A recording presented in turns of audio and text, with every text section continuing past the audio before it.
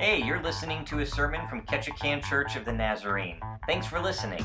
If you'd like more information about our church, you can visit ktnnaz.org. Visit us on Facebook, just search Ketchikan Naz, or you can download our free app from the iPhone store or the Google Play Store. Just search Ketchikan Naz. Thanks for visiting. Hope the Word of God speaks to you today. Good morning. Some of you guys are probably saying, that's not Pastor Peter. You're right, I'm not. He has more hair. For those of you, he has more hair? Oh. Probably some truth to that. He just shaves this really short, doesn't he? Wow, it's so nice to make you feel welcome up here.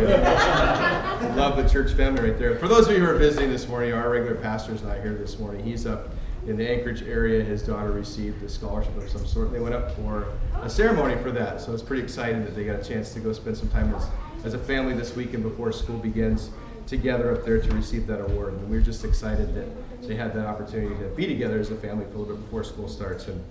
But we're happy that you guys are here today, and I'm excited to be able to preach this message this morning, being that it's a back-to-school blessing. And for those of you who don't know anything about me, I'm the principal at the high school.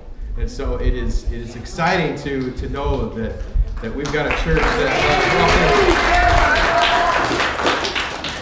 it's more applause than I get from my kids, so thank you very much. I appreciate that. But it's exciting to know that we have a church that really cares about the youth, not only in our church, but also cares about the youth in our community. And I appreciate that you guys want to take time to pray. And this morning, we'll take that time at the end of the service. But this morning, I thought we'd challenge your hearts a little bit with some things. And as a principal, I always challenge the freshmen when they come in with this particular analogy that we're going to be looking at today. But here we are starting school again, and for some families, this is a huge milestone. You may have a preschooler that's beginning. You may have a kindergartner that's beginning for the first time.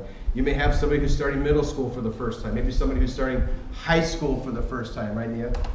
Yes. Some of you may have some kids that are actually at college level at this point, and you're sending them away for the first time and having to deal with all those emotions.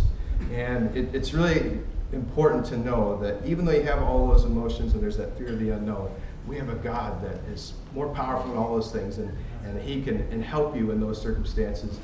And if you trust in Him, I know it's difficult for parents to always want to trust in what's happening at school, but at some point we just have to let go and let God, right?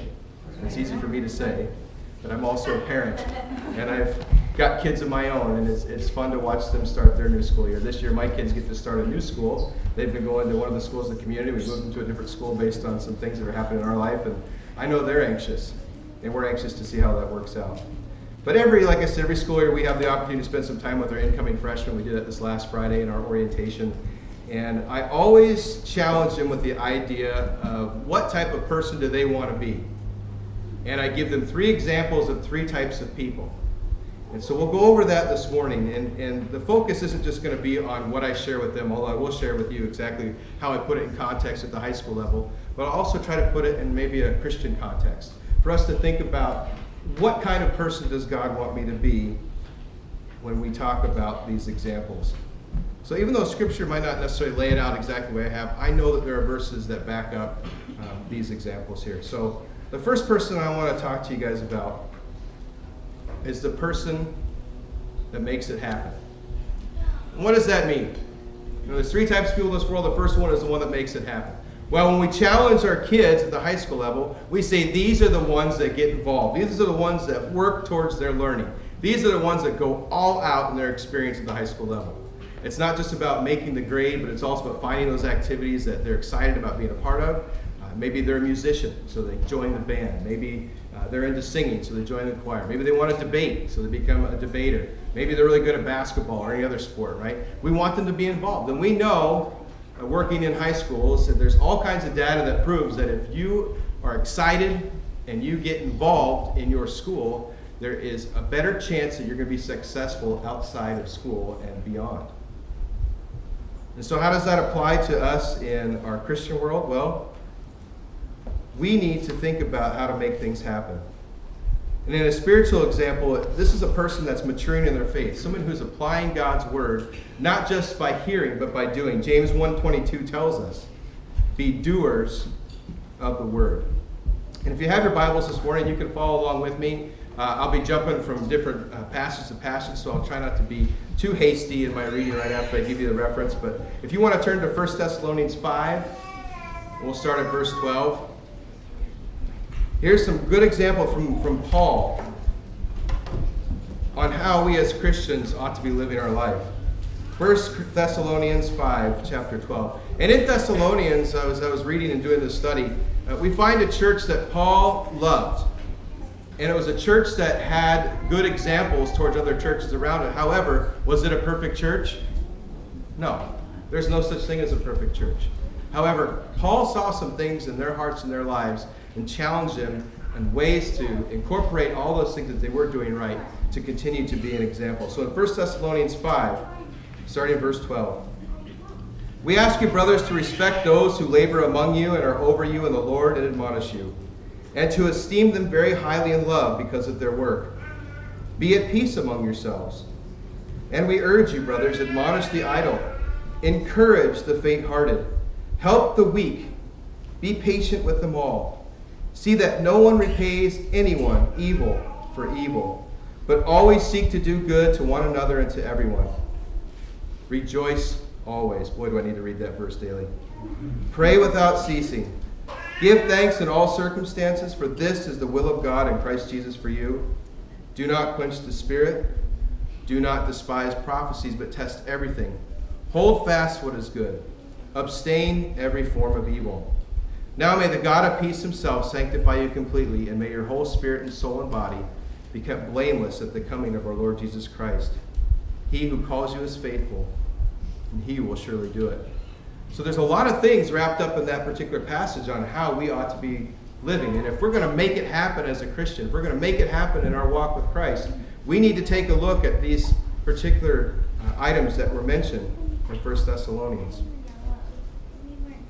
But you know, another way that we could see a person who is making it happen is that they're taking God's commands to heart, especially in the area of making disciples. We know from all the different teachings we've had here in the last couple of years that one of our reasons for living and becoming a Christian is to make disciples. And we know the passage well, but if you turn to Matthew 28, we'll take a look at the Great Commission. But our role as a Christian in making it happen and being a successful Christian and being a Christian that's really outgoing for God is to follow the command of making disciples. And in Matthew 28, in verse 18, it says, And Jesus came and said to them, All authority in heaven and on earth has been given to me.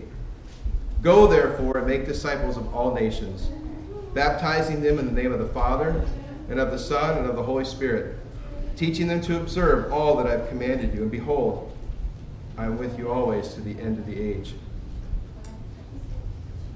And the idea here is that we're presenting the gospel as often and as much as possible as we possibly can. In Ephesians 4:15, it tells us not only are we supposed to be sharing the gospel with others, but we need to speak the truth in love.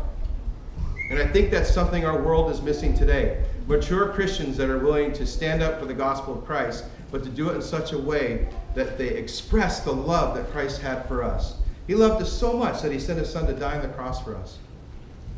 And yet sometimes we get excited when people are interested in the gospel, and in our fervor we start to go down the path of what's wrong, what's wrong, what's wrong. And Jesus could save you from all this wrong, this wrong, this wrong. And we forget that main piece of loving people and recognizing that if we truly want to change people's lives and people's hearts, we got to start by loving people and expressing that joy that Christ put in our heart because of what he's done through our salvation. I know I've been guilty of that in my life. There's been times when I was more willing to judge a person for what I thought they were doing wrong than to simply come alongside of them and love on them and to tell them how much God loves them as well. But another way that we could see that these people are ones that make it happen is because they're always prepared to give an answer. And if you turn to 1 Peter 3:15, again, these are probably very familiar verses to most of us, but it's really good to take a look at that. I had a superintendent one time who used to tell us that it was so important to articulate the obvious. And I've used that in my career since then. And it's so funny how many people have come up to me after we've shared just some of these obvious things that we think everybody knows and say, hey, I'm glad you reminded us of that. Something I hadn't thought of in a while. And so it's good for us to come back to these verses. And in 1 Peter chapter 3, verse 15, it says, but in your hearts, honor Christ the Lord as holy, always being prepared to make a defense to anyone who asks you for a reason for the hope that is in you. Yet again, do it with gentleness and respect. So we see somebody who's making it happen is somebody who is following the commands of Christ, somebody who is trying to live a Christian life that is pleasing to God, who is focused on discipleship, and who is focused on presenting the gospel with love and is always ready to give an answer. So what about the second person that we talk about? You have the person that's making it happen, but we have this other person, the person that likes to watch things happen. Now, in a school setting, we try to make this positive by saying, look, not everybody can be a starting guard on the basketball team for K-High, right? As much as us all think we have these skills of basketball, not all of us are going to be out there. Coach Stockhausen's not going to pick anybody out of the crowd and say, I want you to play my team. He wants people that know the game, understand the positions, are willing to come to practice and put in the work. But people like me, who were always a good bench warmer, I knew I would never get in the game, so I had a very important role. And that role was to support those around me. Be a supporter. Be in the stands. Be a fan. Do what we can to encourage those people. So you could probably quickly see how this translates into the Christian realm. You know, we're not all equipped with the same spiritual gifts. Last couple of weeks we've been studying in 1 Corinthians, and as we look at the list of the different gifts that have been given, we can honestly take a look at Scripture and know, maybe I haven't been called to be a preacher. Maybe I haven't been called to be a teacher. So what do I need to do? Well, we need to figure out what those gifts are, what those talents are that God has given us, and use those for His glory. But when we do have the pastor who stands up here to preach on Sunday mornings, we don't all jump up together and get on the platform together and we all start preaching our own sermons, do we? That would be chaos. I don't know if I'd want to go to that church. But we can be an encouragement to him, and we can sit and listen. He can be an encouragement to us as he presents the gospel and presents his word, or the word of the Lord, in such a way that it encourages our hearts. Ephesians 4:11 through 16. We see a list here of the gifts and the talents. So if you want to turn to Ephesians 4, you can. But Ephesians chapter 4, verse 11. It says, and he gave the apostles, the prophets, the evangelists, the shepherds, and the teachers to equip the saints for the work of ministry, for building up the body of Christ, until we all attain to the unity of the faith and of the knowledge of the Son of God, to mature manhood, to the measure of the stature of the fullness of Christ, so that we may no longer be children, tossed to and fro by the waves and carried about by every wind of doctrine, by human cunning, by craftiness and deceitful schemes. Rather, speaking the truth in love, we're to grow up in every way into him who is the head, into Christ, from whom the whole body, joined and held together by every joint with which it is equipped, when each part is working properly, makes the body grow so that it builds itself up in love. Again, we see this beautiful illustration of how we're one body. We must work together. And that means that we're all going to have different parts and different functions. And we need to make sure that we're using our particular part, our particular function in a way that is edifying one another and encouraging one another. And in Hebrews 10:24 through 25, we see a little bit more of this understanding that our role as those who watch is to encourage. In Hebrews 10:24 says, let us consider how to stir up one another to love and good works, not neglecting to meet together as in the habit of some, but encouraging one another, and all the more as you see the day drawing near. So we need to take the time to come to church and to fellowship and be a part of the body of believers locally and globally.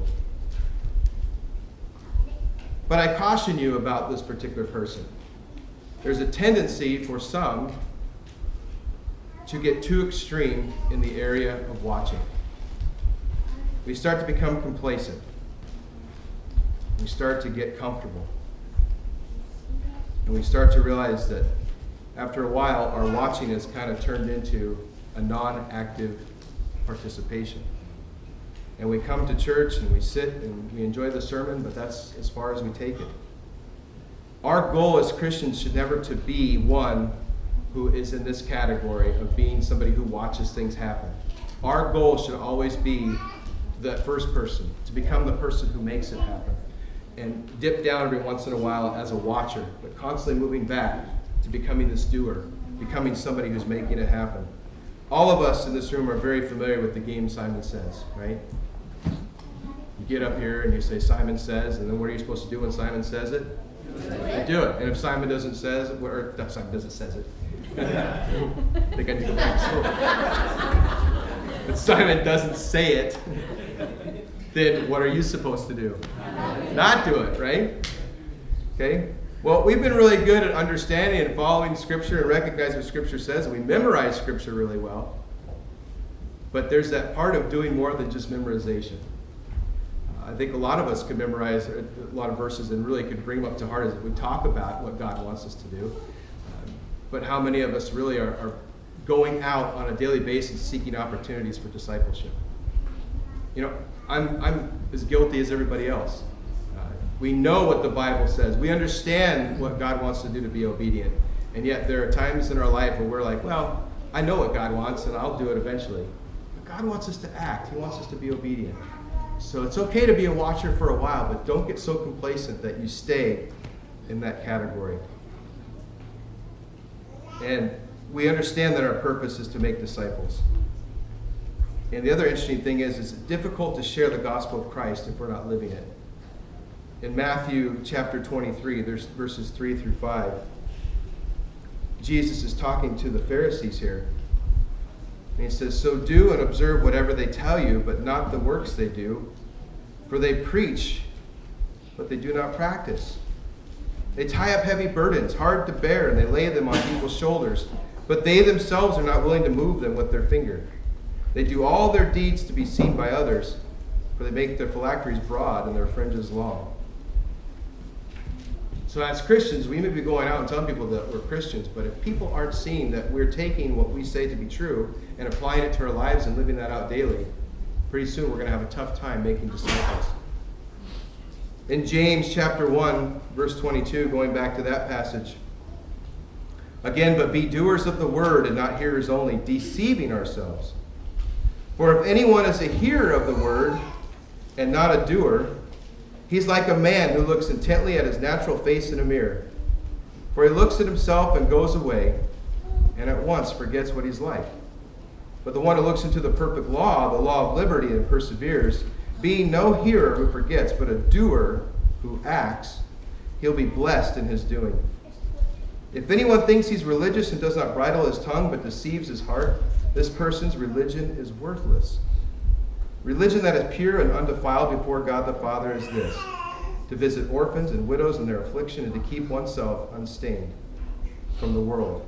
So again, there are moments and times in our Christian life when it's important to be someone who watches, someone who participates as a spectator, one who encourages others in that capacity.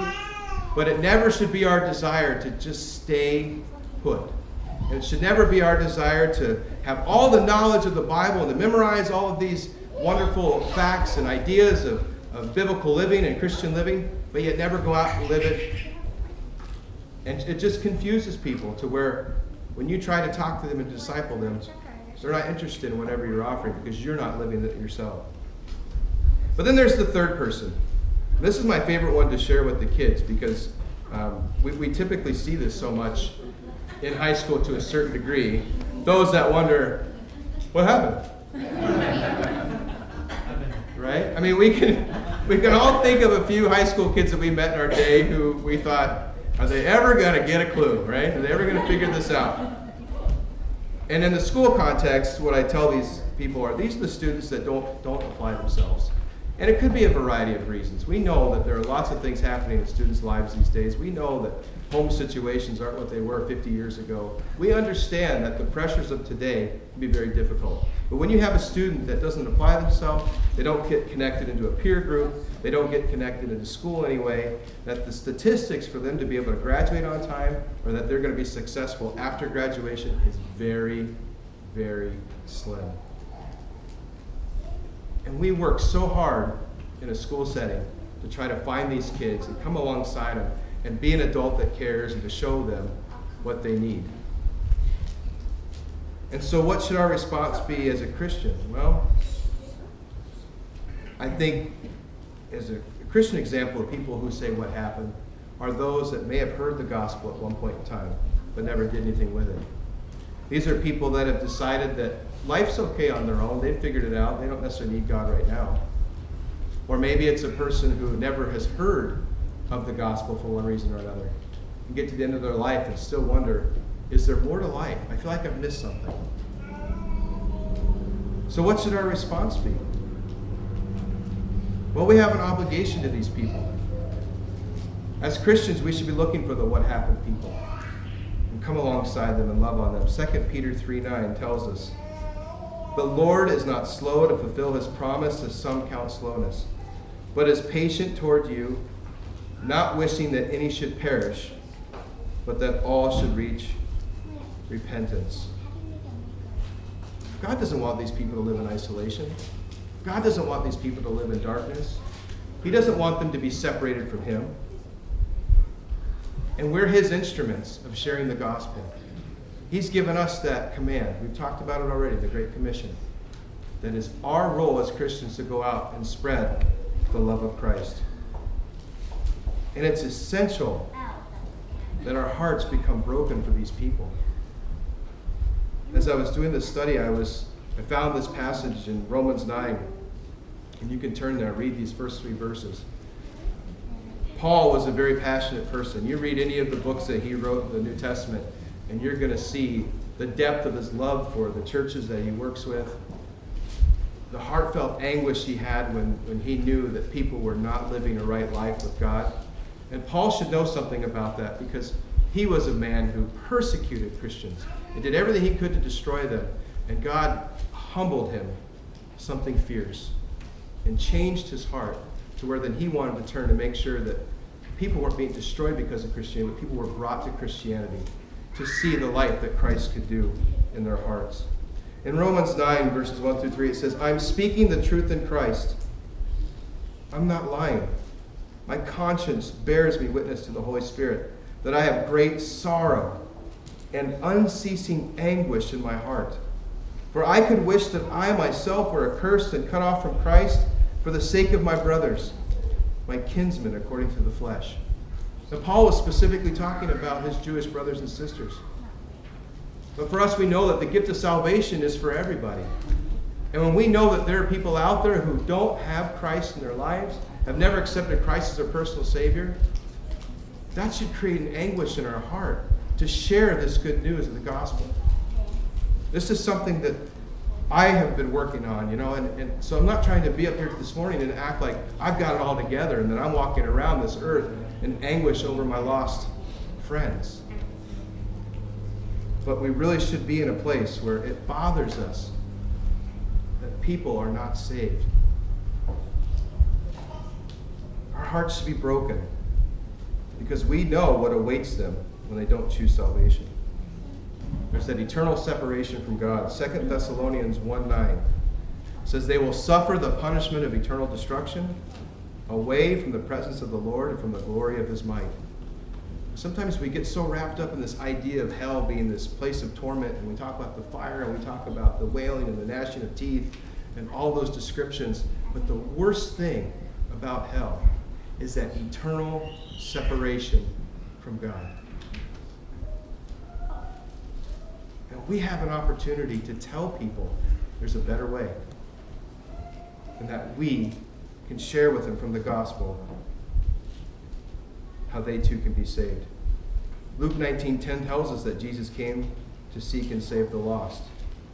So if that was his whole purpose of being here, And that should be our purpose too. We fight so hard sometimes to look for lost possessions, don't we? I mean, how many times have you gotten so frustrated and been so irritated because you can't find your cell phone?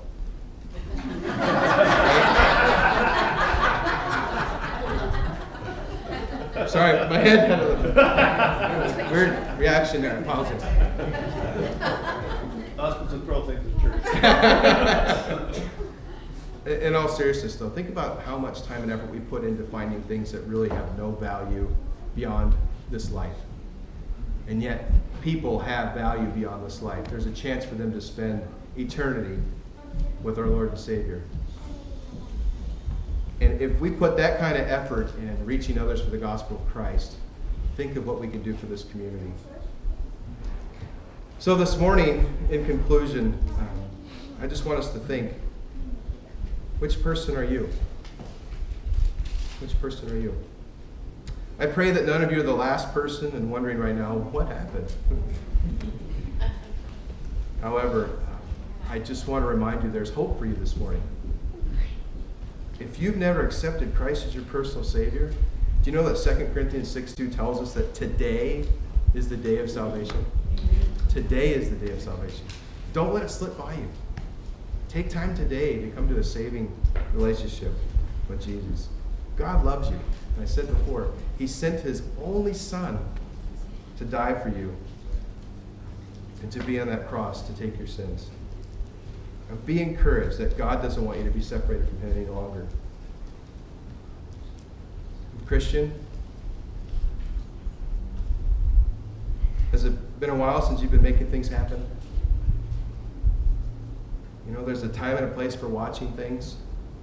And I hope that you're encouraged today that God has a plan for you, and you're reminded the last few weeks we talked about this and brought it back up again today, that God has made you special. He's given you gifts. He's given you abilities. He's given you talents. And He wants you to use those to further the kingdom. Don't settle for just watching things happen in your own life. It's time to go and make things happen. Let's pray. Dear Heavenly Father God, we just thank you for your word and what it means to us. And I thank you for the example that we could share this morning in the three different types of people. And God, I know from Scripture that you want us to be that person that makes things happen. So I ask that you challenge our hearts this morning to not just be complacent in watching, but that we are about the business of doing.